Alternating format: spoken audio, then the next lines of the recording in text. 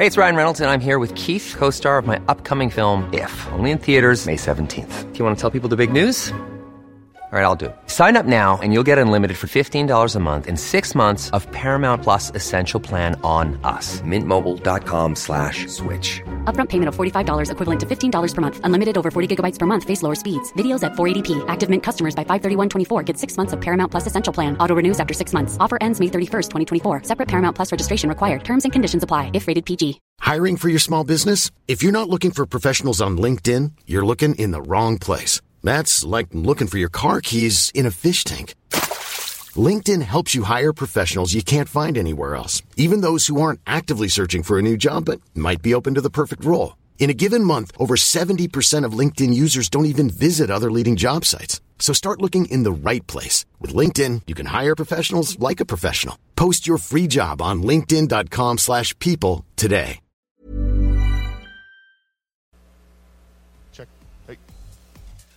Ladies and gentlemen, please welcome to the stage the president of Youngstown State University. Larry? Thank you. Can you hear me? Larry? Thank you. Yes, ma'am. Can you hear me? Hello, everyone, and welcome to Kilowatt. My name is Bodie, and I am your host. And, man, that is a good representation of how my day went today. It started off, well, I woke up around 8, but it started off at 10, and I started prepping for the show, did the Lordstown presentation, cut up the clips for that, made notes, all that stuff. That took about 2 hours. And then I was like, let's get to some hardcore news.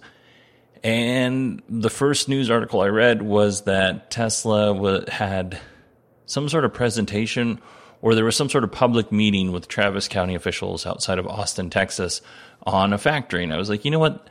I've already cut up all this stuff for Lordstown. Let's just make it a whole media show, and I'll do the Travis County. I'll do the Travis County public meeting, because there was a public meeting, a very famous public meeting right before Apple did their spaceship campus with Steve Jobs, and to me it was very inspiring.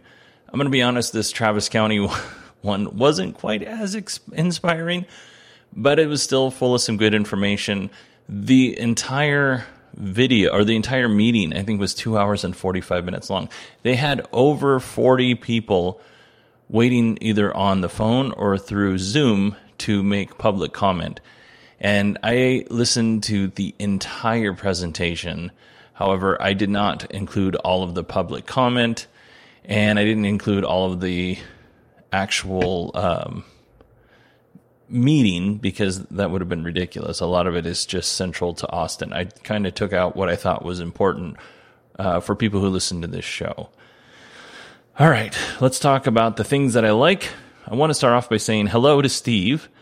Steve was interviewed on the True North EVs podcast. They mentioned Kilowatt, and they said nice things about Kilowatt. So I want to say hello to James, and I want to say hello to Steve. Thank you very much for listening to the show.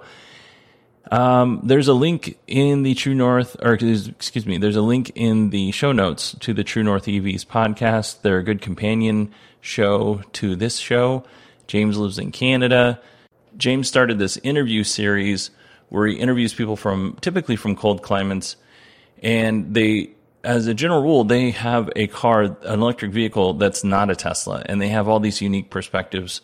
And I'm learning a lot from these interviews, and if you would like to listen, go to the link in the show notes, because it's really good. James is knocking it out of the park. It's a good, like I said, companion to this podcast. I talk about news. James is talking about real life, and I highly encourage you to check it out. I'd also like to thank Patreon supporter Cameron. Cameron has been a Patreon supporter for nearly 2 years, next month, 2 years. And he was kind of the catalyst, the wake-up call for me improving the audio for this show. So thank you very much, Cameron. And I appreciate you being a supporter. I want to thank all of the Patreon supporters. And if you would like to support the show, go to patreon.com/kilowatt. We have 2 tiers. Take a peek. And if you're interested, join us, support the show. Let's jump right into the Lordstown Motors presentation. First, the president of Lordstown University, Coach Jim, I don't remember his last name, he gave a nice little welcome speech. It's nothing that I would consider interesting. By the way, I didn't see one mask of anybody that was on stage, and they definitely weren't social distancing while they were on stage.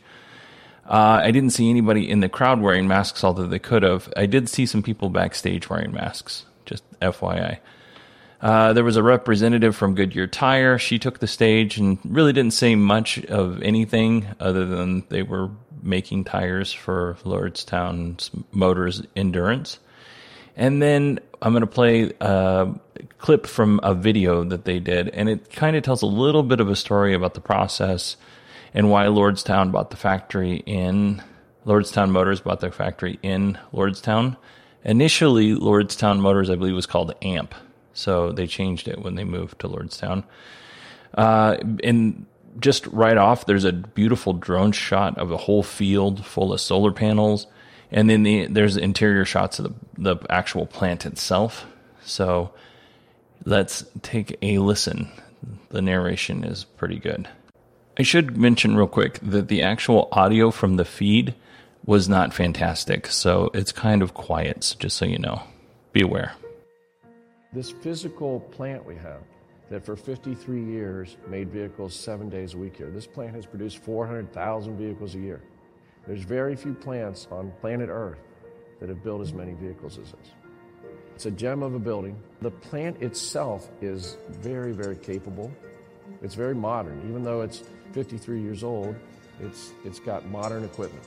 It has robots, it has stamping machines, all the welders, a very modern paint booth. It has the assembly line that enables high volume production.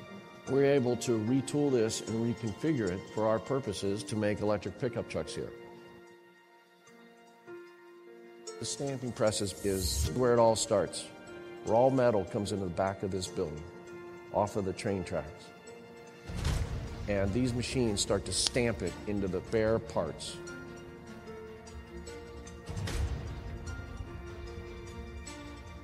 Next, the robots get it, and they start to weld it into the structure.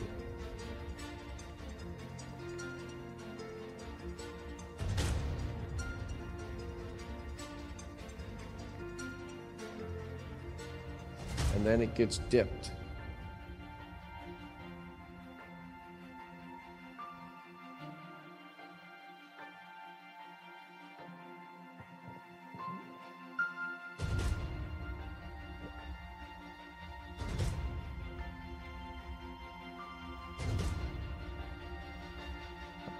And then it gets assembled. It's mostly workers on a line, a moving line, very automated line, where every bolt is tracked. Every torque wrench, it's tracked, and it bubbles up to the servers. And that infrastructure and the total kind of man-machine interface that this machine of a plant has made, and for us to just reconfigure it, right? If we were to build this from scratch, it just wouldn't be possible. They aren't going to make buildings like this again. And so we're taking it, we're reconfiguring it for our purposes, and we've been really pleased with the equipment here and the resources we've been able to find here. To produce a vehicle is not trivial, and no matter what kind of vehicle it is, it still has a steering wheel and seats and seat belts and airbags and doors, door handles and windows and windshields. And that takes to do that every time the same quality and to do it at a good economical price point. Takes a lot of automation and a lot of people. And this plant has been perfect for us. I'm Steve Burns. This is Lordstown Motors. So that's kind of a brief introduction of Lordstown Motors. Initially, I think Lordstown was AMP. I don't know if they're AMP Motors or they're just called AMP, and then they changed their name to Lordstown when they got the factory. Interesting little tidbit here about CEO Steve Burns, and they're going to mention this in the next clip, well, at least the first part. He was involved in a company that built a piece of Siri, which is Apple's personal assistant app. I don't know if he was involved in creating the entire stack for Siri or if they just owned a piece of Siri, but that's just kind of a nice gee whiz kind of a thing. When Apple actually bought Siri, he was quoted as saying that it was very lucrative for the mobile voice control team, and I'm sure it was. He also worked for Workhorse Motors, and I can't remember exactly in what capacity. It was an executive role, but just kind of give you an idea of where this guy comes from. So let's hear a little brief introduction of CEO Steve Burns by Coach Jim. How about that? How fortunate are we right here in the Valley to have a facility like this? When this opportunity came to be that this facility was available, the people that went to work, whether it was our elected officials in the federal and state and local levels, or the local business community, or just the people encouraging that we've got to make something great happen in this facility. It's been a joy to watch, and that collaboration has brought us to this day. The voice you heard was Steve Burns. We are so fortunate in this valley and in this state and country to have Steve Burns. He's got unbelievable tenacity, and I realized, I guess he was a pretty good wrestler at one point in time, so I can see why he has that tenacity. Graduate of Cincinnati Moeller High School, went on to the Ohio State University studying electrical engineering, went out and began an innovative entrepreneurial career that has been extraordinary. Coming up with innovation, building up companies, selling them. I'm sure most of you remember when mobile voice control was invented, which became Siri. That's Steve Burns. That's the type of innovator we have right here in the Mahoning Valley in this wonderful plant. But perhaps the thing that has been most impressive as we've watched him come in such a quick time to take on this dream to make his home state the center of the electrification of first the pickup truck and then beyond. He has put together a team of people with experiences all over the world, with experiences of putting plants together, making plants better, making efficiencies better, making ergonomics better. An amazing team of real champions. So we're fortunate here today to have you hear from our leader, Lordstown Motors. Please welcome Steve Burns. So in the next clip that we're going to listen to, Steve, which we're on a first name basis, he and I, he is going to kind of give us an overview or a brief history of Lordstown Motors. So we'll listen to Steve. I thought, this is about the truck, and we're going to show you the truck in a minute, and that's the belle of the ball. But I thought I'd just take a minute about how we all came to be here today, right? Why are we in Lordstown, Ohio? Why is the company called Lordstown Motors? Right? And it kind of started when GM announced that they were going to close the plant, and the plant is what drew us here, right? In this plant, you're probably seeing 1/50th of it.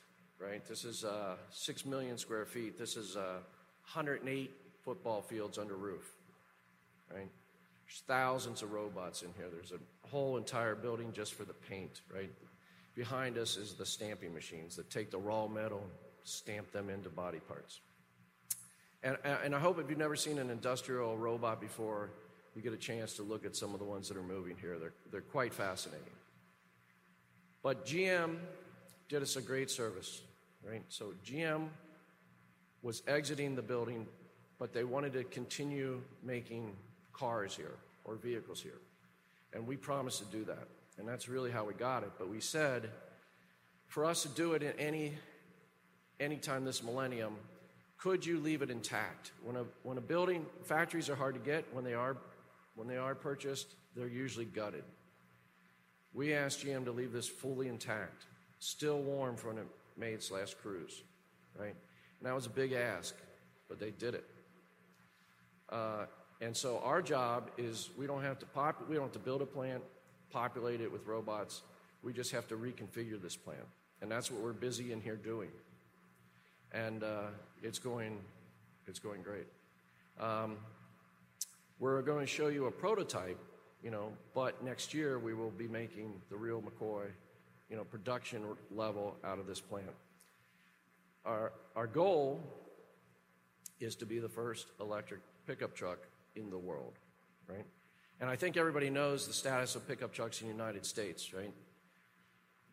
People are buried in their Ford 150. They have such loyalty to it, right? I think everybody's aware of that brand loyalty. But we are coming in with essentially a 75-mile-per-gallon pickup truck. And for the folks we sell to, fleets, right, cost is king, and we are the least expensive pickup truck. But in the end, it still had to look good. We could automate this factory to the teeth with a great team that we have, but if the vehicle didn't look good, it probably wouldn't sell well. So we had to balance all of that in the design of it. I'm just kind of prepping you for when you see it. It took a great team to do that. So we have, in something like this, an endeavor like this, a world-changing endeavor like this, it takes a team. The whole thing's about team, right? The robots are good. They're a great team member.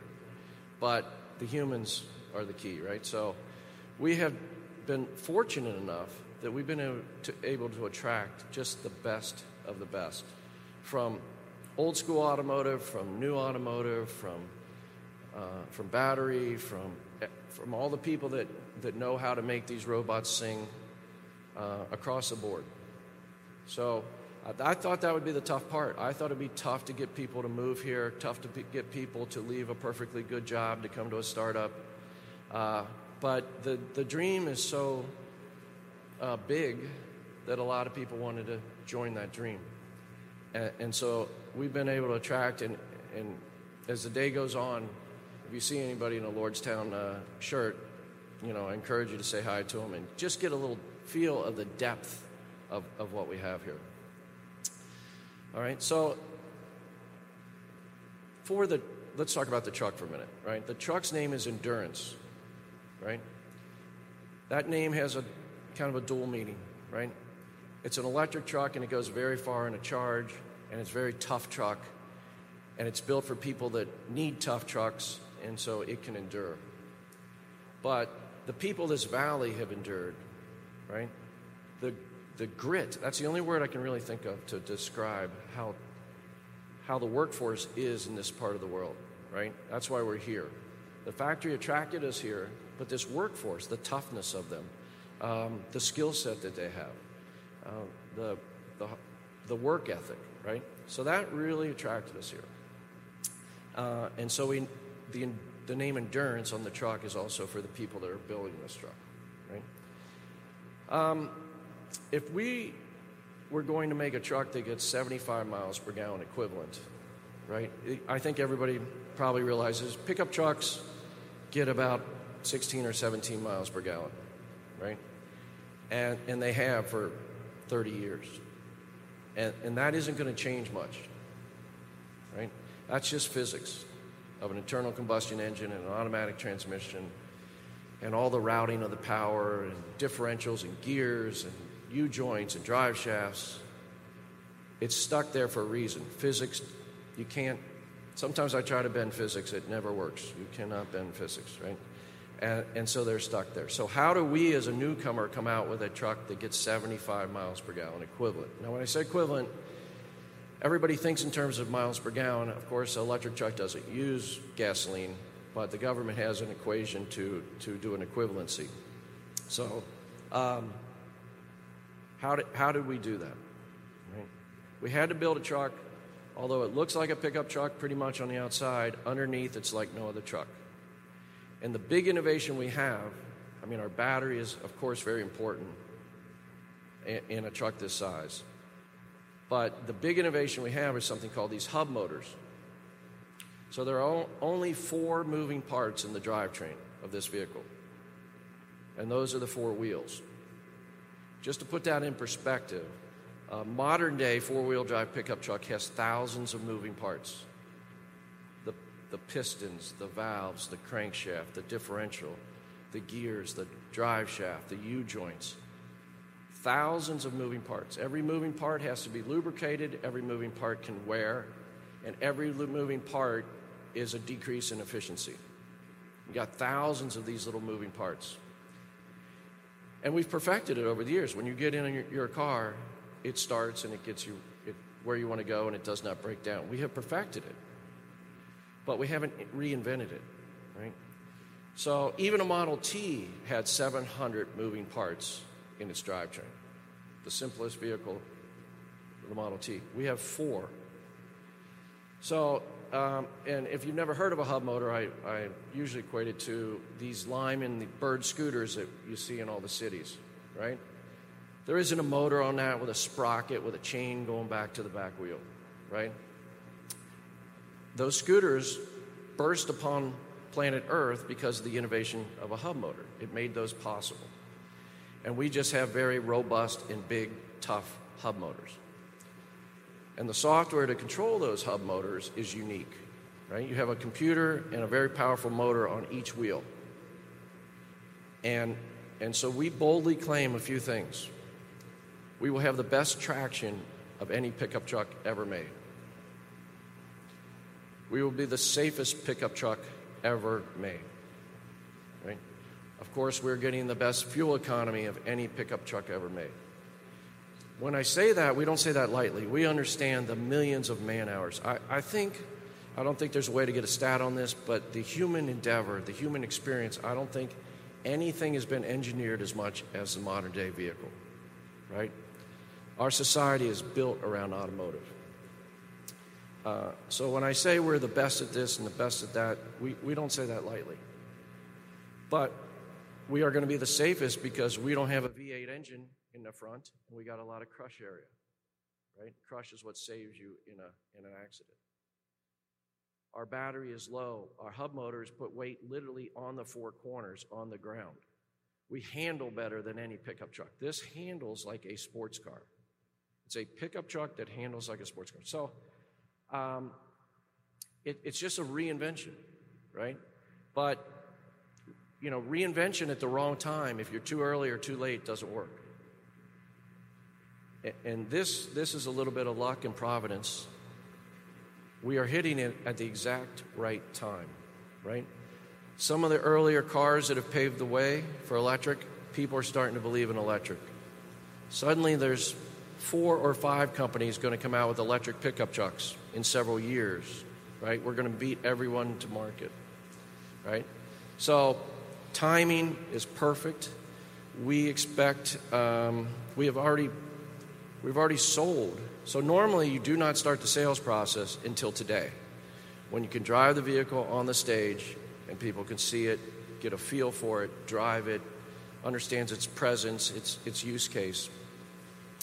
But we didn't have that luxury. We had to know a little early, before we bought this or before we got too deep into this, would fleets buy an electric pickup truck from a new unknown startup OEM, right? So we started pre-selling. And I think we have our whole year, our first year of production already pre-sold. And we haven't even showed the vehicle yet. If we get lucky, today we might get 5-fold that, people buying online once they see it. So we're very excited. This is probably the biggest moment in a car company when you unveil it for the first time. And again, when you see it, I ask you to think about it looks like a pickup truck on the outside, but underneath it's like nothing else. So how do you do that? You have some very great design engineers, very great production engineers to build it. It takes almost every discipline you can imagine, right? It's electrical engineers and mechanical engineers, right? But also chemical engineers and just the whole gamut. And you got to sell these things, so it takes a great sales staff, right? And all the things that it takes we are standing up a car company from scratch here. And we wanted to have this event in the factory just to give you a little feel for what that means, right, and how hard that is. And the last thing I'll say is I think people expect this kind of innovation to come from the coasts, right? And there's nothing wrong with California. But the Midwest is where cars are made. The Midwest happens to be where most pickup trucks are sold. And so we thought, why should California have all the fun? we think our people can do the same thing or even better. So right here in the heart of the Midwest, in a place, a little bit of irony that this place wasn't known for electrification, right? But it was known for building cars, good cars, high volume. This factory is built for one thing in life, high volume manufacturing of cars. They were putting out about over 400,000 cruises a year here when it was GM. We think we can put out about 600,000 of our vehicles because they're much simpler to assemble, right, because of the reduced parts. So that's right here in this part of the world, that's quite radical. And what we hope is around here, what typically happens with automotive is for every automotive job, there is 8 ancillary jobs, right? Suppliers start to be close to the factory, so there isn't as much travel time for the parts. Restaurants, hotels, all the things that spring up to support, a village here of all these workers. So we're hoping to encourage all that to happen here. We're calling it the Voltage Valley because we think it has a chance to become the electrification hub of the Midwest, maybe even the country. So we're quite excited about it. I want to thank all the family members that are here that have let us borrow your significant other or your mom or your dad because I know everybody's been working so hard here, and we'll try to get back to a little more balanced life because family life is everything, and if you don't have good underpinnings, it won't work. So we've got a great factory, a great team, a great market, and it's just a great time. It's the time. I've been too early and I've been too late in some endeavors. Both are brutal, right? And you can't always control it. We just hit it right. We really think we've hit it right here. And when you see this truck, if it's as good as we think it is, we're going to sell a lot of them. And the name Lordstown, the name of this small town, is going to be on trucks all across the country and maybe even outside the country if we're successful. So I just want to thank everybody. I want to thank God for our country and for our company, and may He continue to bless us. Thanks, everybody.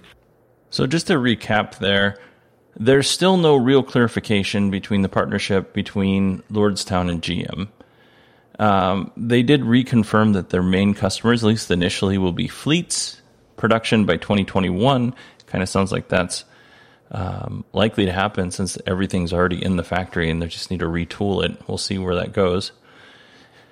Let's talk about the truck. And here's where I get very disappointed. From here on out, and the presentation was disappointing. They talked about the hub motors. That's pretty cool. There's a motor in each wheel hub, so there's 4 motors. If the software works like he says it will, the traction will actually be pretty amazing. We've seen this kind of stuff in prototypes, but I don't think we've seen it in a production version. I could be wrong. He mentions the crush area, or those are also known as crumple zones. The car is actually designed to, and all cars are designed this way, all modern cars are designed to crumple in a way that takes all of the energy that would be transferred into the passenger compartment. That energy is now transferred, or a lot of it is transferred around the passenger compartment. That's why when you pass by a vehicle, an automobile accident, and you're like, ooh, those cars look really bad. Oftentimes the people inside those cars are fine, or maybe banged up a little bit, but nowhere near as bad as they would be if there wasn't crumple zones. Like, oftentimes the vehicle looks worse than the reality of the accident. When I first started as a firefighter, and I was a volunteer in 1993, they used to teach us, like, look at the car. Like, when you get on scene and you're doing your triage, look at the car. Is the car in bad shape? That means that the actual passengers or the patients inside that vehicle, they may be in bad shape and they may be actually hiding some sort of hidden trauma. And on some level, that can be still true today. But as a general rule, the doctors, they're like, don't treat the car, treat the patient. If the car accident's bad, but the patient is acting normal, then treat the patient as that they're normal until conditions, change. So Yeah, that's what the crumple zones or crush area is. The first year of production is pre-sold. I wonder how many that actually is, 5 to 10,000, or is it less than that? I wouldn't say that it's more than 10,000 vehicles made in the first year. I would be very surprised if that was the case. They did say with electric vehicles, the max production at the factory would be 600,000. I would say if they're building 100,000 a year of just one pickup truck, I think they're doing pretty good. And then they mentioned that they're trying to rename the Lordstown area the Voltage Valley. I mean, if you build it, they will come. We'll see if that actually, in fact, is going to be called the Voltage Valley. But I like their tenacity. And then for the rest of the presentation, after Steve got off the stage, Secretary of Energy Dan Boulay, he got on. He said nothing of substance. And then they drove the truck through the factory, and they filmed all this cool footage of the truck driving through the factory. And then it drove up onto the stage, and lo and behold, Mike Pence, who we knew was in the truck, or we knew was at the event, he jumps out of the truck, Vice President of the United States, and he gave a talk. And effectively, there was a little bit that had to do with we're bringing jobs back to Ohio, which I'm fine with, that kind of stuff. I don't care what your politics are. That kind of thing makes sense to me. That's what you're there for, is showing that, kind of reinforcing that the United States cares about Ohio and the Rust Belt, that whole area that they're in. But then he gave what was effectively a stump speech after that, which is a political speech. And it was like 20 minutes long. And I was like, this has nothing to do with what's going on here.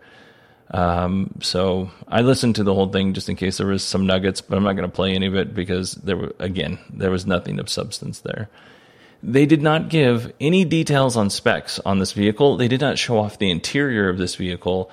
The only details they gave on the vehicle itself were in the presentation was that it had 4 motors in the hubs. And that was it. And I was like, okay, well, I'll just go look up the specs.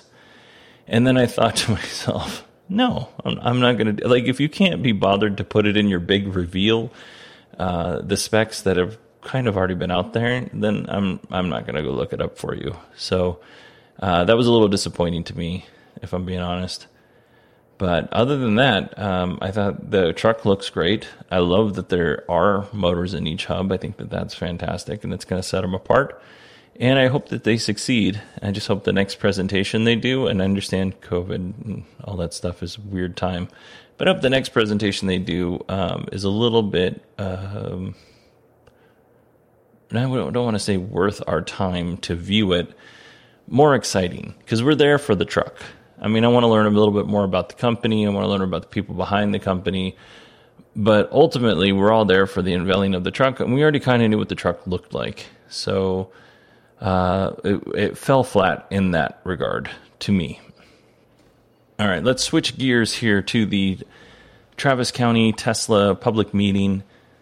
Judge Briscoe in our first clip here. Biscoe, excuse me. I really like this guy. I spent 3 hours with him almost. In this first clip, he's going to give kind of an outline of what to expect for the presentation. So let's go ahead and listen to that. We have returned from our lunch recess. Commissioner Doherty should join us momentarily. But we are about to discuss item number 18. We indicated to many members of the public that we would call that item up at 1:30, so we're pretty close to it. 18A is a staff presentation and recommendation of the Colorado River Project, LLC, sole owner Tesla, Inc., application for an economic development performance agreement with the Travis County Code Chapter 28, under Travis County Code Chapter 28. B would be company presentation on the proposed project. C would be public comment on the proposed project and staff recommendation.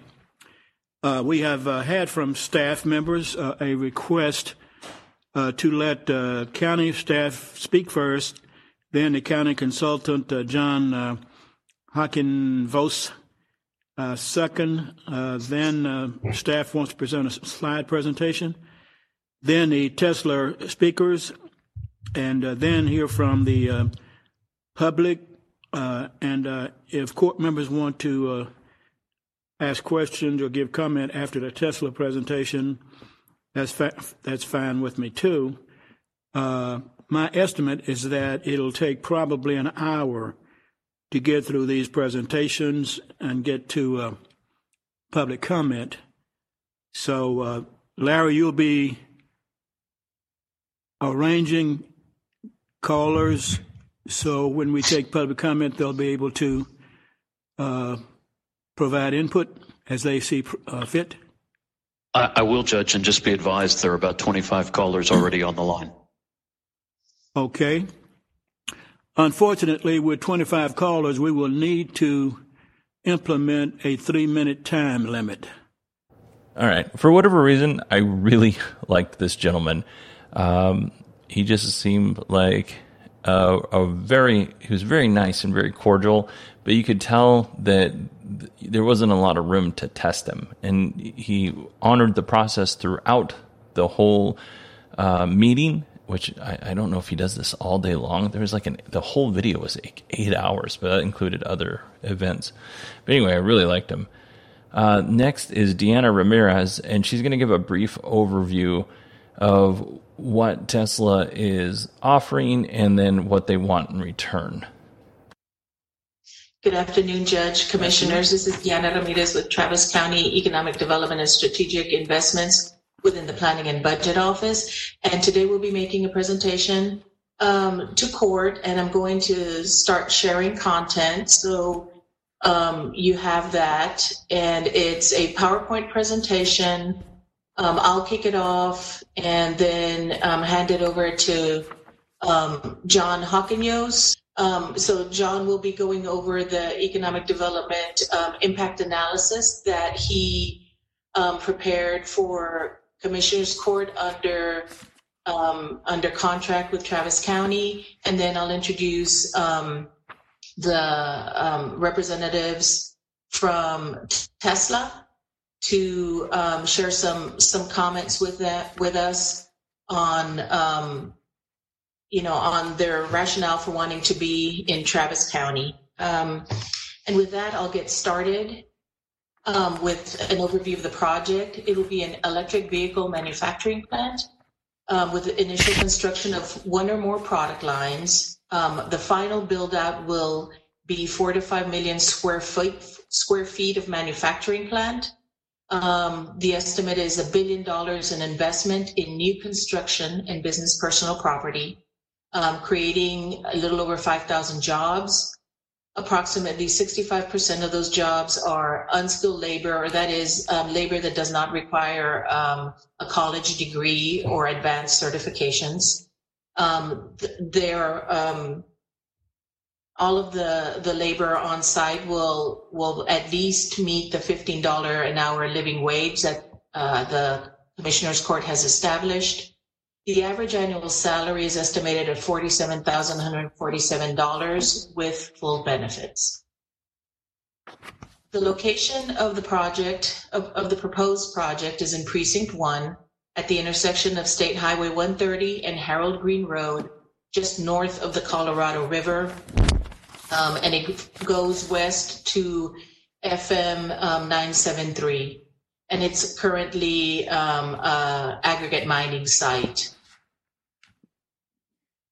And now I'll introduce John Hockenvos, who's our economic analyst, to talk about his company review, economic and tax rate impacts, and the benefit and cost to Travis County. And before I do, I just want to let everyone know that we have increased our application fee for this project. Our policy includes a $1,000 application fee, which is something that does not pay for any of the time of staff or consultants. So we increased that to $150,000.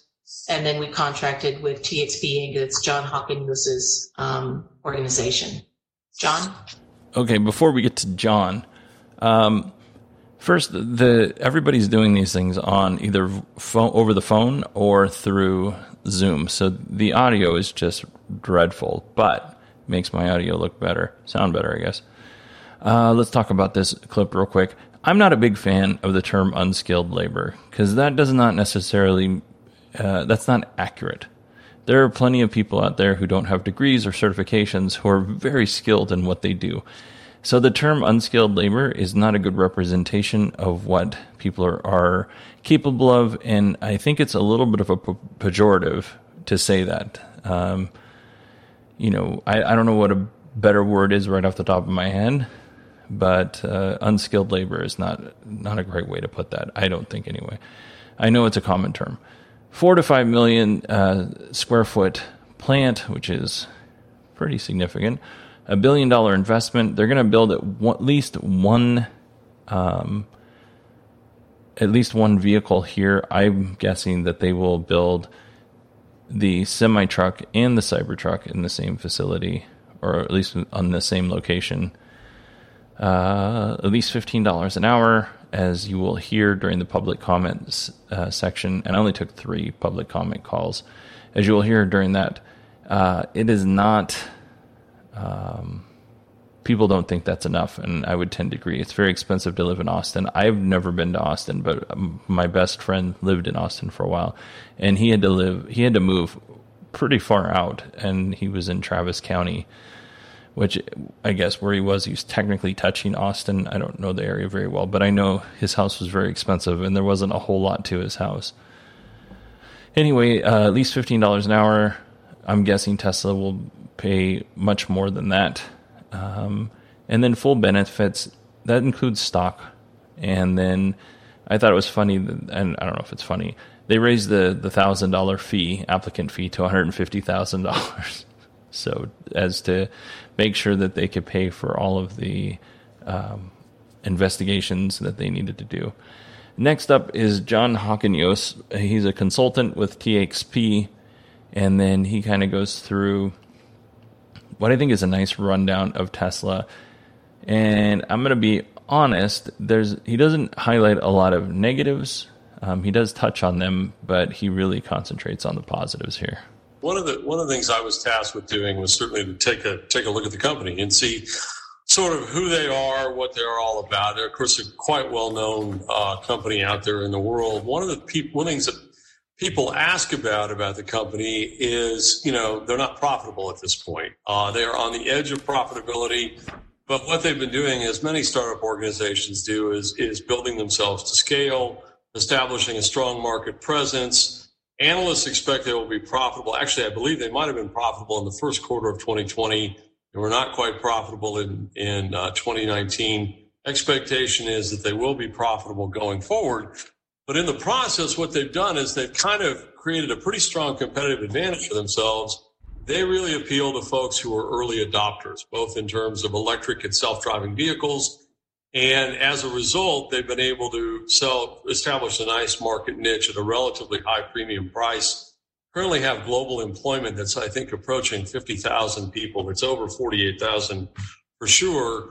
And one of the things that they are also doing is pretty smart. They have a fair amount of intellectual property, which of course means patents and information and business processes and all that, both in the automotive world, but also in the battery world. And that's helpful because, of course, those two segments of their business help feed each other. And it also helps diversify what they're doing because obviously, particularly the auto sector is a highly, highly competitive sector out there. So it's a company that has really kind of burst on the world stage. I would say has an outsized presence certainly in terms of markets and in terms of public perception as comparison to what they've actually achieved in terms of selling cars into the public. But they are very, very close to being profitable. And certainly recent performance has been fairly positive. Next slide. I'm going to go to the next one, Deanna. There we go. So what's it going to mean for us in Central Texas? Well, they said certainly they're going to bring in 5,000 middle-skilled jobs. I was reminded today, I knew that middle-skilled jobs had been a focus of the study done a couple years ago, 3 years ago almost exactly.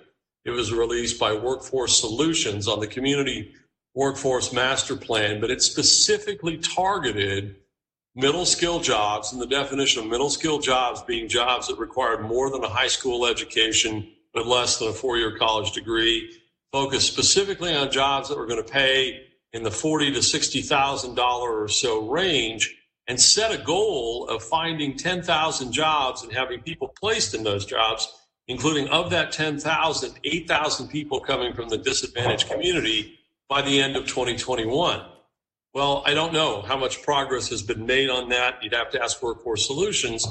But 5,000 middle skill jobs that are exactly on that point is likely to be a pretty strong boost to meeting that goal. And certainly, I think, reflects the economic development focus of our community at this point. Now, having said that, and I'll get to this in a little bit more detail, that economic development focus, I think, has been broadened out a little bit by the current pandemic.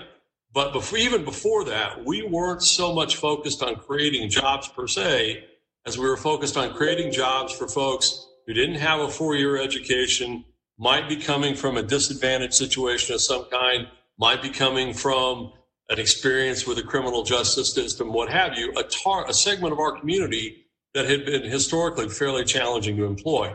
This fits right with that. Obviously, they're going to do a commensurate level of annual sales activity to go with the middle skill jobs.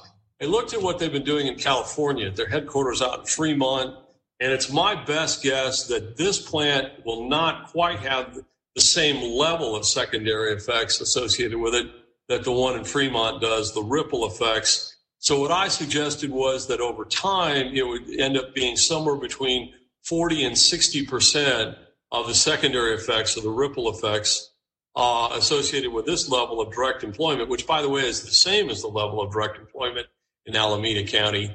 But I think it will have a slightly smaller ripple effect, at least in terms of direct suppliers. So we were a little conservative about that. That's still about 4,000 plus new non-Tesla jobs. And that doesn't count the effects, obviously, if they become a magnet for other companies who say, hey, we just want to be in the same space Tesla is. Economists call that the cluster effect. That could easily happen with a project of this size, but we chose not to forecast that, just suggested it could be there. I want to go back a little bit to where we are right now, above and beyond the sort of structural need to work around finding jobs for folks who, again, are in that middle skill position. We've seen the unemployment rate skyrocket here over the last couple of months. When you put in furloughs and reduced hours, I think the real unemployment rate right now is closer to 25%. And nearly half of all the leisure and hospitality jobs in the Austin metropolitan area, which is the 5-county area, have been laid off, let go, permanently disappeared from before the pandemic until after the pandemic. Many of the people who are currently working, or at least were working in those jobs, could very well find themselves at home working at Tesla. So in terms of timeliness, given where things are, it not only speaks to our kind of long-run structural needs, it also speaks to our short-term respond to the pandemic needs. And that's pretty powerful. So what's it going to mean? Well, this is going to be the business, the real property investment, that's buildings and land and all that. And then business personal property for these purposes essentially is equipment and technology. That's essentially going to be the taxable value here at the peak year of investment, which I think is about year 5. The estimated taxable value there that shows almost $5.6 billion is a sum over the 10-year period. And so what the company has requested is an 80% rebate, and rebate is a key word here, of their tax liability to be paid into the county. They will pay in a little over $21 million. They are asking to be rebated a little bit above $14 million. The county will keep 20% under the requested terms of about $3.7 million. And then above and beyond that, the company will also pay 100% of its investment and sinking fund rate liability to add on another $3 million or so. And so net effect here is that between the county keeping the share under the requested terms of the deal and the INS, the county keeps about $7 million, and the company is rebated about $14.7 million of its total tax liability over the next 10 years or so. And again, you can see all that. For those of you who are not familiar, just to go back real quick, the INS fund is essentially the debt service fund. And so what it means is as the county issues debt to pay for capital improvements, Tesla, under the terms of the proposed deal, would be paying 100% of their share of that debt service. Go to the next slide. And so what are the benefits? We really talked about a lot of these here. I'll just, again, 5,000 direct jobs that fill a targeted need right now in the community. There will be additional ancillary jobs and activity come from the ripple effects associated with that. There'll be the possibility, again, of seeding that new cluster in terms of relocations, expansions, perhaps new firms arising from them seeding this advanced transportation energy cluster. $7 million in net new tax revenue from the company. There is a cost. We did some looking at this, and the company is not asking for the county to pay direct costs related to site improvements, but we estimated that about 10% of the people who will come to work at the facility will be new residents to Travis County. The county has operating costs associated to that, and so we basically measured that all out, assumed that there'd be 500 jobs that were new residents, a little over 2.5 people per household, et cetera, et cetera, et cetera. All of that creates an estimated net cost of public services of approximately $1.2 million over 10 years. That also does, however, net out the benefits of these two new folks paying for housing in Travis County, and of course the property tax associated with that. So the bottom line, the benefits substantially outweigh the costs for the community. I mean, for the community, it's a marvelous opportunity, in my opinion, and it does also create a net fiscal benefit to the county after all these costs and revenues have been considered in the equation. Next slide. So one of the things we asked them to do is to say, look, you guys have been talking about wanting to make an investment in the community beyond simply paying your tax liability, and you've talked about some programs. How about you take 10% of the rebate value and set that as the floor so that the community can see there's a hard commitment to making those kind of investments in the not-for-profits, in the educational institutions, in the community development programs that we all as a community care about. And so we were very pleased when their answer was not only yes, but gee, we think we'll do better than that. And I think Deanna wants to talk a little bit about the specifics on each one of these different folks here listed under these bullets. So we have a little bit to unpack here. First, I've always said that Tesla's biggest asset is their intellectual property. I agree with this guy 100%. Even if Tesla lost money to the point of they had to sell, they're not going to go out of business. Some company, the brand is valuable enough that some company is going to come in and they're going to say, we can use this intellectual property. And then on top of that, we can sell really cool cars that people seem to like. So I 100% agree. They mentioned the tax rebates. So I want to kind of go over how that works real quick. Tesla has to pay all of the taxes up front. And then the county uses a third-party audit company, and Tesla will pay for that company to perform an audit. And if Tesla meets the requirements, then they get $14-ish million back to them. If they don't, then the county keeps the money. There's no doubt that having a company come in and build a $1 billion factory is going to have a positive impact on the community's economy. But there's also going to be some sort of negative impact. And they don't really go into the negative impact too much. At least the officials don't go into that negative impact. They touch on it a little bit, but it's not something that a lot of time is spent on. So I just want to say that. And part of the public comment, there were two calls in particular, and they kind of piggyback off of one another, that highlighted the negative impact in a really good way. So I included those. So let's see here. They're going to have $425 million in annual wages above and beyond what Tesla pays its employees. That's that effect, that kind of halo effect of other companies opening up around it to support Tesla. So that's pretty cool for the community. Tesla is going to give back to the community through community programs. They had a list, but they're not really required to give to a specific program at this point. They have some that they absolutely have to give to, but not all of them. So I didn't list them here. Tesla's going to use reclaimed water, and then, of course, they'll use solar panels on site as well. And I feel like I need to reiterate this because we're an hour into this. This meeting went for almost, I think it was 2 hours and 40 minutes. It might have only been an hour and 40 minutes. My brain is starting to melt a little bit. So I included what I thought was important. So there were a lot of weird questions in the public comment section. And then there was a lot of weird questions from like officials. Like one of the questions was, why are Teslas so heavy? Like that has no bearing. This was from an official. This wasn't from public comment. That has zero bearing on the actual topic at hand. And another question was from an official. They asked Tesla, don't you think that Tesla should be paying some sort of tax because the county or the state or whatever is not getting their money through gas taxes? And Tesla did address that. But again, it has nothing to do with the actual topic at hand. I did put a link to the show notes, so if you want to go through the whole video, and they have notes and they have transcripts, which whoever did that must have done an amazing job. Anyway, you can go to the show notes and you can go to that link. So now we're going to hear from Tesla representatives. And this clip is going to be kind of long, but you're going to hear why they've chose Travis County and what they're going to do to work with the community.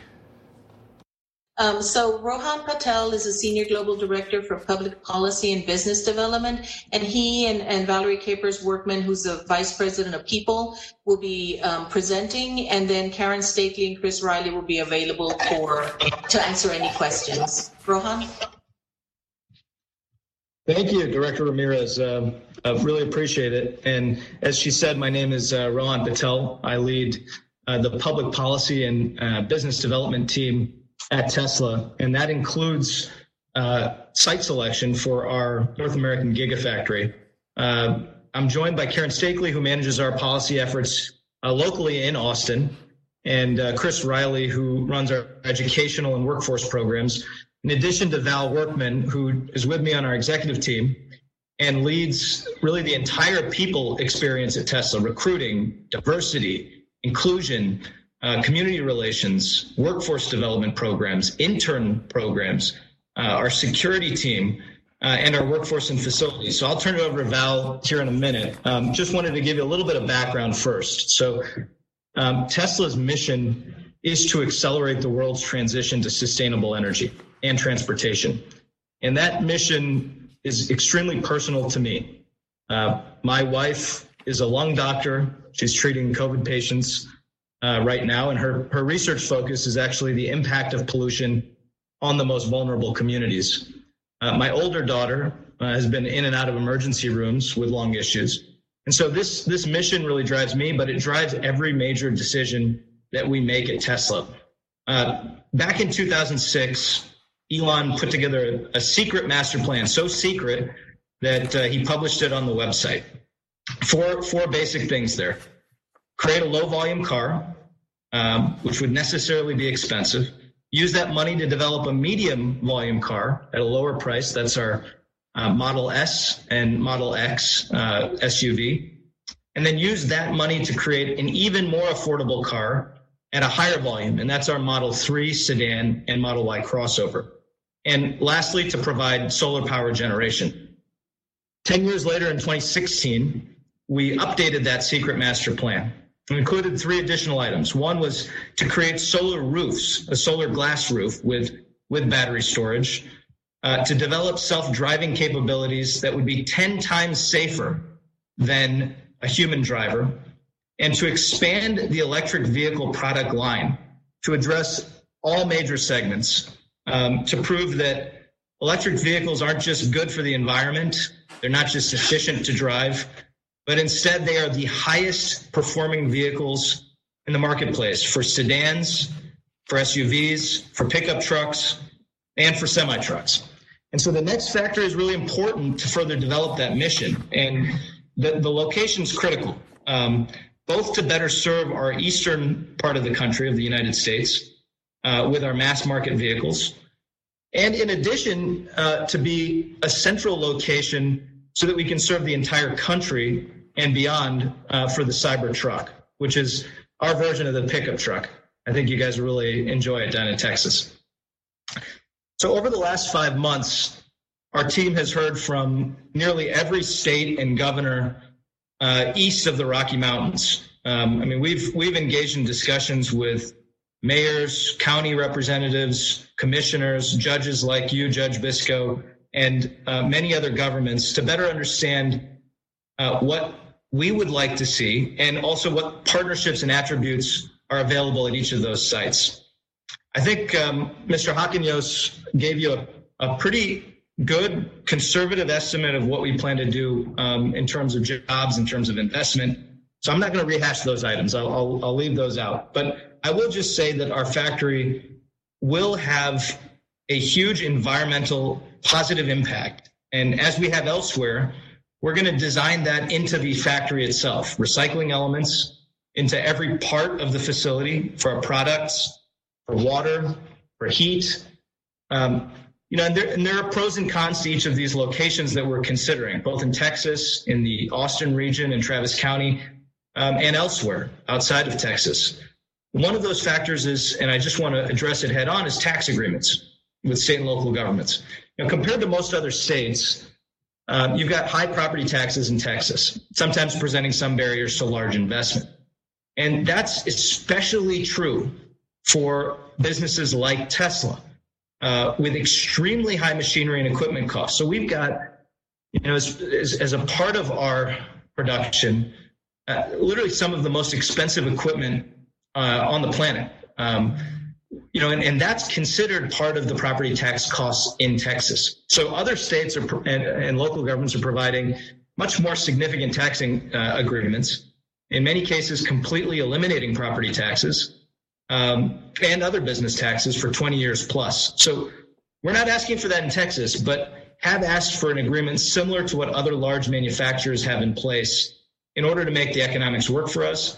But maybe more importantly, to provide a win for the county, to provide a win for the school districts, and a win for the community. So the incentives here in Texas and in Travis County would not be a reason for us to choose this location or Texas, but they are a prerequisite to make the economics of a factory work. There are, however, I want to highlight 3 reasons why this particular site and Austin more generally in Travis County have risen to the top in our search. Number 1, the factory is going to need a very diverse workforce. Already, Tesla is a majority-minority company. But when I say diversity, I mean both diversity in terms of people and diversity in terms of the type of production workers and engineers that we're going to need. John, Mr. Hawkinios spoke about some of that. About 2/3 of the workforce that we're going to need will be production associates, entry-level work. With a high school degree, with a little bit of training, we can get you out there. And the Austin region has that workforce, both in terms of the high-level PhDs, but also in terms of some of the production associates that we would need and material handlers. Number 2, the site in Travis County is an old sand and gravel mining operation. It's along the Colorado River. And the potential is just great for recreation, for beauty, and the vision of being able to potentially transform an old mining site into a sustainable factory with recreational opportunities. That's just a vision that fits perfectly with our mission. Number 3, we've had a lot of meetings with the school district, and I believe strongly that a partnership with Del Valley Schools would be advantageous for the local students and would also be advantageous for Tesla in terms of accelerating our efforts to mentor students, to develop and train the next generation of the workforce. So before I turn it over to Val, I just want to say how much I've enjoyed these conversations over the past few weeks, discussing how we can be a partner to affordable housing with Travis County's Housing Authority, We've discussed reentry partnerships with Sandy over at the county's justice planning workforce effort. We've discussed how we can build on the fact that Tesla is a majority minority company with the LGBT, Asian, Latino, and African American chambers. But I have to say my favorite conversation thus far, if I had to choose, was with Dr. Burnett and her team over at Houston Tillotson. You guys have, and we've had a couple of conversations now with them, and you guys clearly have a jewel in Austin, and East Austin even, with that institution. And I can tell you, if we end up choosing to locate in Travis County, a partnership with HT will be top of the list for my priorities from day one. So let me turn it over to Val Workman for the rest of the presentation. Val? I am so excited and so honored to be able to talk to you today. And I'll ask you if you can mute your mic if you're not speaking. Thank you so much. So I just want to go over some very important pieces of information. I want to expand on some of the bullet points that were on the slide earlier. And I just want to jump right in and talk about some of the things that I think will be most interesting to you. Let's talk about the education and community impact that Tesla will provide. So we are focused on building programs that make a positive impact on our communities where our employees live and where they work. By opening the doors to our factories, empowering teachers through our development opportunities, and partnering with local organizations that help advance the next generation of innovators, Tesla is continuing to establish partnerships to help drive these changes. Let me talk about some of the things that we do. Teacher externships. Teachers are a critical link to developing the next generation of talent in our communities. And building on a pilot program that we started in 2018, Tesla started to host high school teachers for multi-day externships to learn more about the career paths available to their students right here at Tesla. We are also investing in K through 12 education. As part of Tesla's commitment to our Gigafactory in Nevada, we have begun a 5-year, $37.5 million investment fund for K through 12 education that launched in June 2018. To date, we have established partnerships with local entities to accelerate robotics and sustainability programs across Nevada. We have a factory tours program that brings in 40,000 visitors per year that helps students, teachers, and the community understand how Tesla works, how a factory works, and what a sustainable future looks like. Introduce a Girl to Engineering Day. We promote engineering careers for young women. We hosted 200 middle school students across 8 locations to introduce girls to engineering. And we had 80 Tesla employees volunteer, including myself, to encourage young female students to see technology as a means to a future for their careers. We also have the Secretary of Navy Tour with Industry Fellowship Program. In 2019, we further strengthened our connection with the veteran community through a partnership with the Secretary of the Navy Tour with Industry Program. This program is a professional development program that places top-performing U.S. Navy sailors with leading companies from 1 year, including ours. So let's talk a little bit about workforce development. It is critical, absolutely critical, that in order for Tesla to accelerate our transition to sustainable energy, we need a pipeline of talent, starting with high schools, community colleges, universities, including military individuals who are transitioning to civil careers. We need this pipeline of employment, and we certainly hope that Austin can be one of those locations. Through our targeted training and apprentice programs, we are preparing students and professionals to fill critical roles at Tesla. And I really want to emphasize this point. Students are critical. Right out of high school, to become a production associate, to make a good salary and have phenomenal benefits. The high school kids who want to work and want an opportunity, those are the kids we want, and we have jobs for them. But let's get a little bit more specific about some of the programs. We have a manufacturing development program. This is a 2-year program where recent high school students surrounding our major manufacturing facilities in North America and start a career as a production associate while continuing their education and learning automation and robotics through neighboring community colleges. To date, we have placed over 100 high school students into this program since launching this initiative in 2017 at Gigafactory Nevada. And I just want to make a point that unlike other companies and other tech companies who come in and have to make up programs and say they do this or they do that, and they have to sort of build it on the fly, what I'm talking to you about are programs that are already established and things that we are already doing in the community. We also have a START program. This is an intensive training program designed to provide college students with the necessary skills to have a career with our service organization. And we have partnered with 6 colleges across the country to integrate the Tesla START into automotive technician curriculum as a 12-week capstone program, providing students with a smooth transition from college to full-time employment. So you can see we're progressing from high school to college. Through this program, to date, we have provided 300 service technicians to Tesla and 90% placement percentage for those who graduate from our program. Apprenticeships, Tesla Tool and Die apprenticeships. Starting at our factory in Fremont in 2017, this arose from the need to produce local talent. The vehicle manufacturing industry faces a critical shortage of tool and die makers, with only 2% of the industry being under the age of 35. So this 2 to 4 year program combines on-the-job training with relevant academic learning. And to date, we have 15 team members in the apprenticeship program, and we expect to graduate several more over the next several years. We also have a typical Tesla internship program, which is a universal pipeline for talent across Tesla.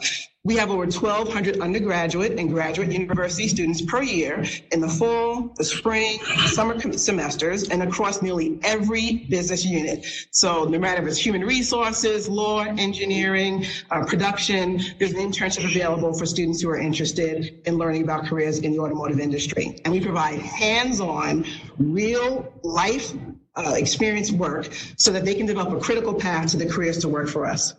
So let's talk about diversity and inclusion, which is a passionate topic of mine, one of my favorite topics. At Tesla, we believe in diversity and inclusion, comprised of talented, driven, and authentic individuals who are encouraged to bring their whole selves to work. We value talented individuals right out of high school through senior executives and PhDs who are passionate about and committed to our mission. Our diversity and inclusion team, which reports to me, along with our business leaders, play an active role in bringing commitment to diversity and inclusion to life inside Tesla.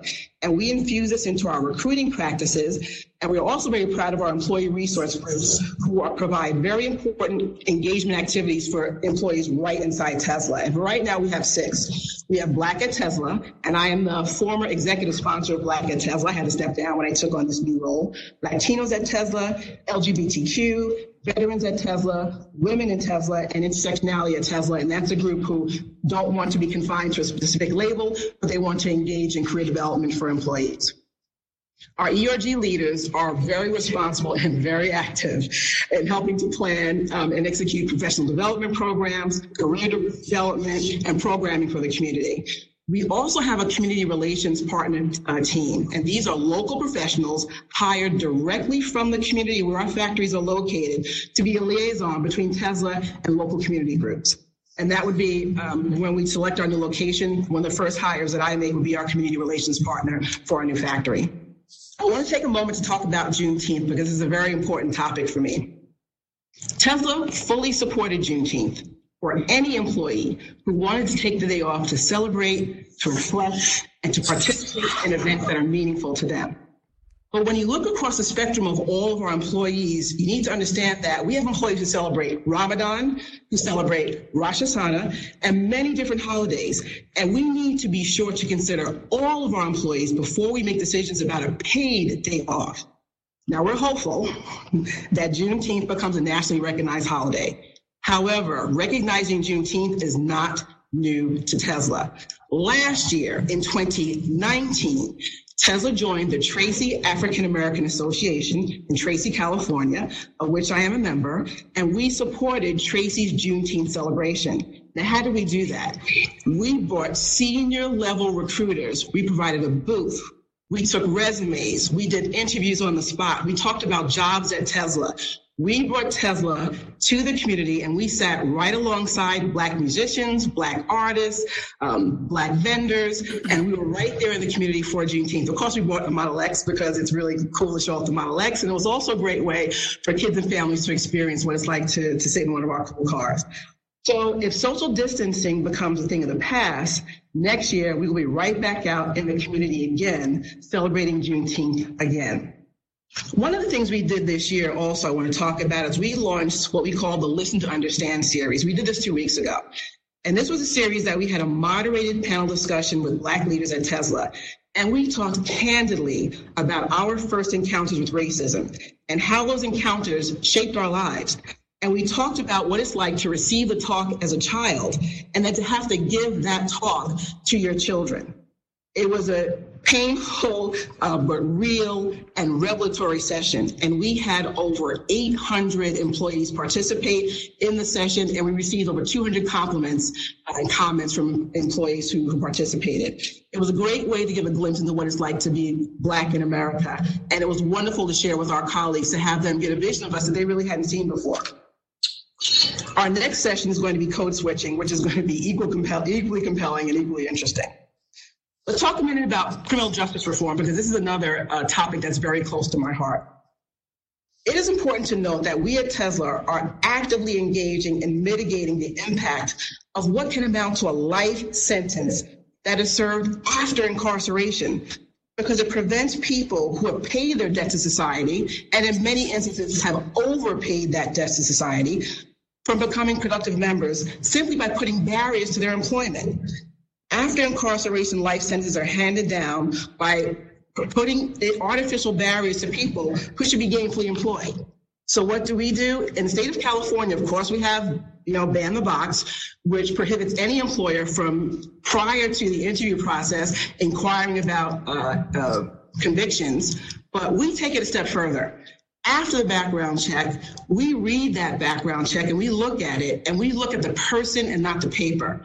We look at, are there petty crimes? Are there active warrants for small things, minor offenses? What are the things that we can remove that really don't matter anymore, that we can say to a person who needs a second chance, if you're willing to work, we have a job for you. And I am so excited that we implemented that on our own. I also want to talk about socially responsible contracting. Tesla is committed, of course, to socially responsibly producing materials. But we also are committed to diverse suppliers. And I saw earlier on your screen that there's a hub program. So what will be very exciting for me is that the supplier diversity partner who reports to me will be partnering with the HUD program partner to ensure that if we choose this location, we're working hand in hand and making sure that we are sourcing for diverse suppliers. And we particularly are interested in minority, disadvantaged, and underrepresented business owners. That's a lot to take in. Thank you for listening, but I am certainly open to any questions. All right, so that is certainly a very long clip, no doubt about it whatsoever. I left the entire thing in there for one, I left it in for two reasons. I think there was some good information, but the second reason is I was going to cut some of this out, but I was like, you know what? I talk a lot about on this show. I talk a lot about how Tesla treats its employees. And as a general rule, I am biased towards labor. I'm pro-union. I am a union member myself. And I try to be fair to, all companies, just not Tesla. But as my biases turn towards labor, almost all the time. Like, I have to catch myself. I'm like, no, get the details before you make snap judgments. So that's kind of that's where I'm coming from. So I left this in here because she talks specifically a lot about the programs that Tesla has for its employees, the groups within Tesla, and how change can be affected from inside the company. Now, that is Tesla's spin, that's Tesla's point of view, but I thought it was important to have it there. So, just kind of a general overall reason why I left it in, I guess. Why did they choose Travis County? Workforce, they can transform that mining site, which probably they can get for, a song. They can transform that to a factory, and then there's some sort of recreation site, I guess, that they're going to be putting in there because, big open hole in the ground. And then they're going to help out with education, apparently, because they want workers. Basically, they want to farm workers from the local groups. And I know that's not a very kind way of saying that, but it's almost like a company store, but not quite. Anyway, but not quite by a long shot, to be fair. There's my bias creeping in. Anyway, and they're going to work with the community. And all of these things Tesla needs to do to curry favor with not only the officials, but they also need to appeal to the residents in the area. So now we are going to hit the public comment part. So this was a mixed bag. One guy plugged his business for the full 3 minutes. There were technical problems. It was honestly painful. But the first two of the last 3 clips we have is one was reason why you shouldn't give, or the company or the county shouldn't give Tesla tax incentives, and the second kind of piggybacked on that. But I thought the two calls in particular were well thought out and justified criticisms. So let's listen to the first one. So just a couple comments on this project that, as presented. As a resident of Travis County, I strongly urge you to reject any taxpayer subsidies that you may be considering to give to Tesla for the following reasons. Tesla has a history of extracting incentives and subsidies from state and local governments and not following through on its commitment. Right now, Tesla has unfulfilled commitments to the state of New York for incentives it received for a manufacturing facility in Buffalo. Tesla's factory in California has been found in violation of local, state, and federal environmental laws on numerous occasions. For example, in 2019, EPA found that it had failed to comply with air emission standards for equipment links, failed to comply with management requirements for generators of hazardous waste, failed to make adequate hazardous waste determination for certain solid waste generated at the facility. To Commissioner Gomez's point regarding unionization, just last year, the NLRB found that Tesla broke U.S. labor laws. The NLRB pointed to 12 company actions that violated U.S. labor laws that included letting security guards harass workers who were passing out union pamphlets in the parking lot, banning employees from wearing pro-union T-shirts and buttons, repeatedly interrogating union organizers, and eventually firing one of them.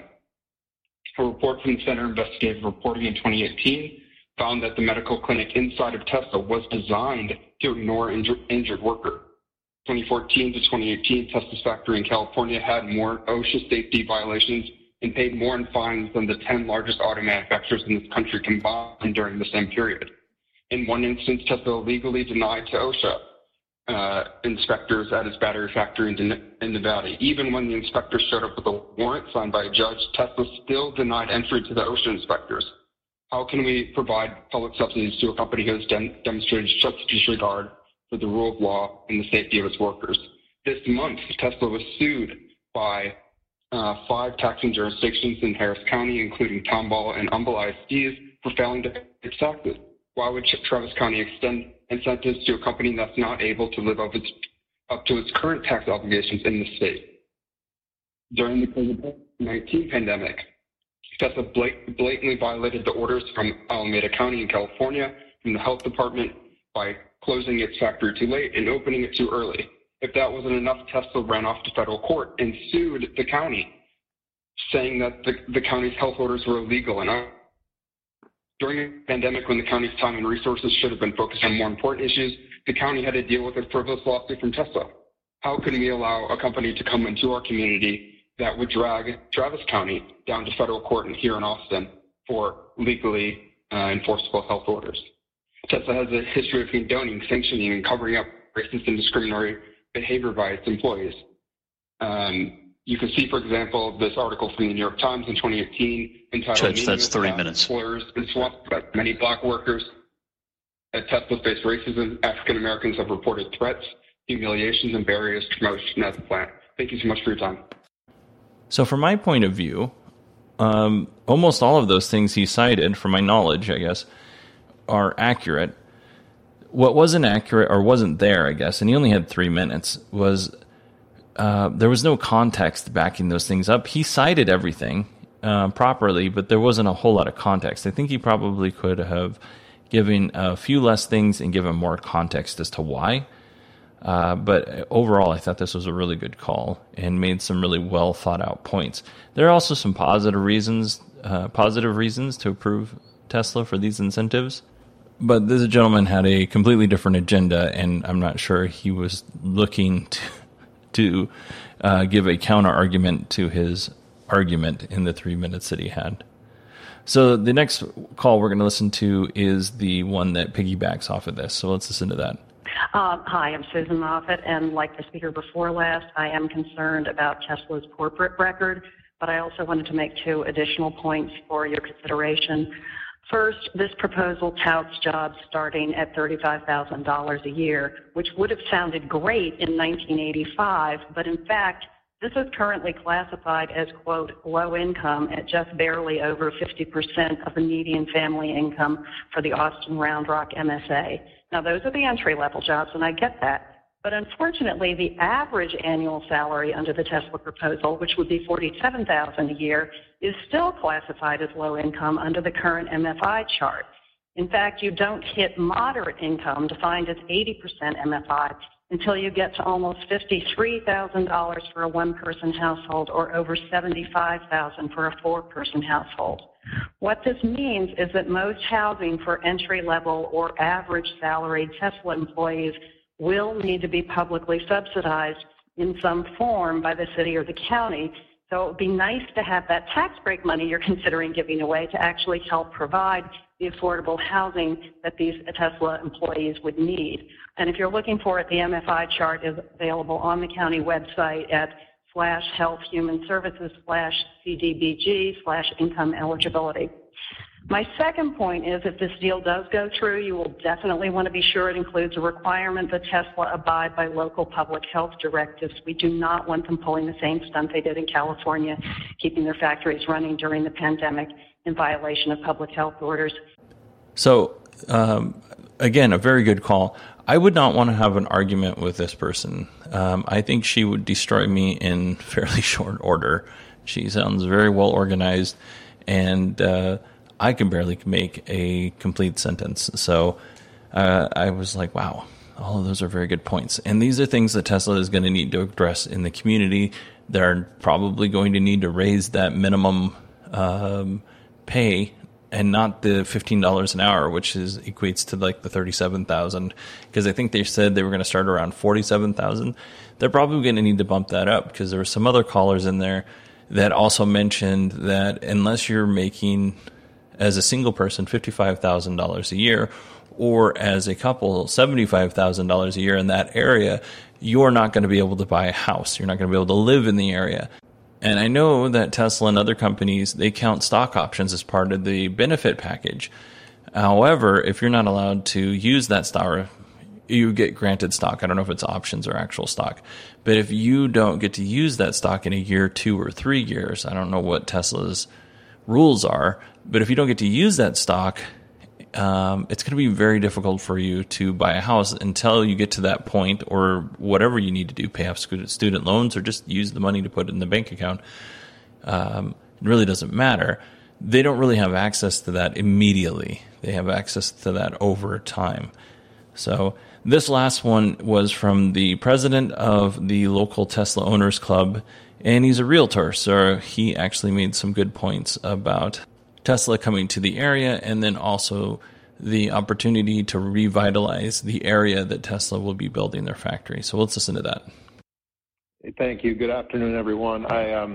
I'm the president of the Tesla Owners Club here in Austin.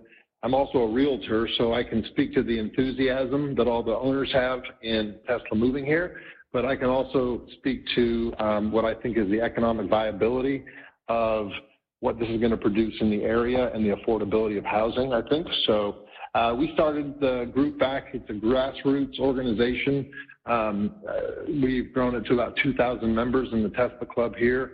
Really passionate group of people, super excited about the opportunity to have Tesla here and have that added to the ranks of Google, Facebook, Apple. They're all building millions of square feet of space here. And being able to add Tesla is just a game changer. In speaking to the last couple callers who had mentioned housing, I have helped a number of people that work for Tesla buy houses in the area, and I've seen them and become friends with them, and I've watched them personally move up through the ranks in Tesla. Some of them even go over to SpaceX, have opportunities there.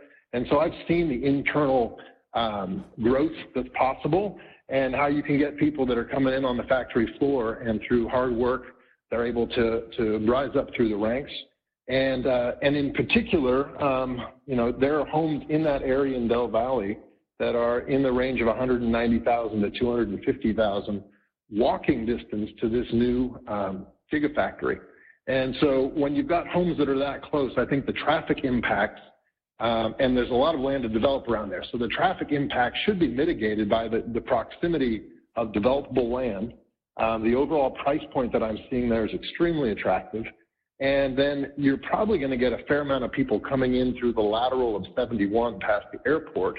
And that's already a plenty wide enough space that can accommodate plenty of traffic coming through. So I feel really good about what's possible. You can live close by the factory and still be able to, have an affordable house. So really excited about this. And I mean, the economic impacts, as we've seen in Reno and Fremont, have just been tremendous.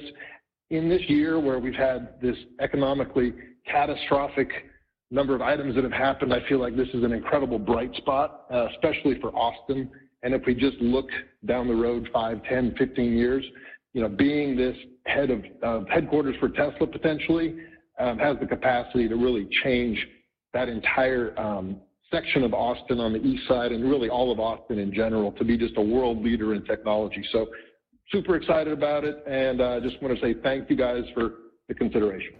All right, that was very well said. We are an hour and a half into this thing. I'm not going to say any more.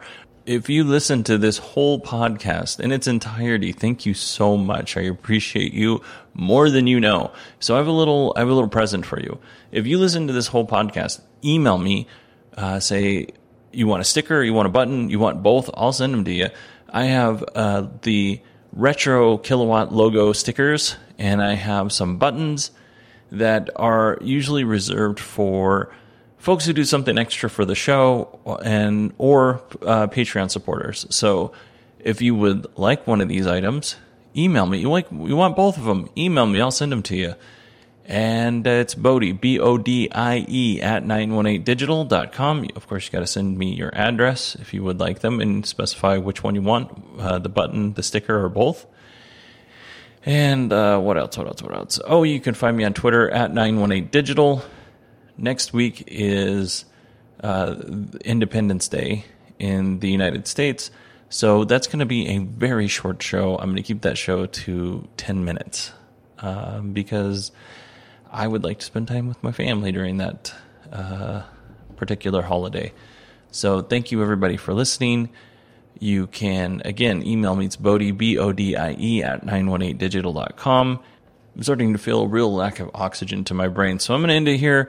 I want everybody to have a great week, and I will talk to you briefly next week.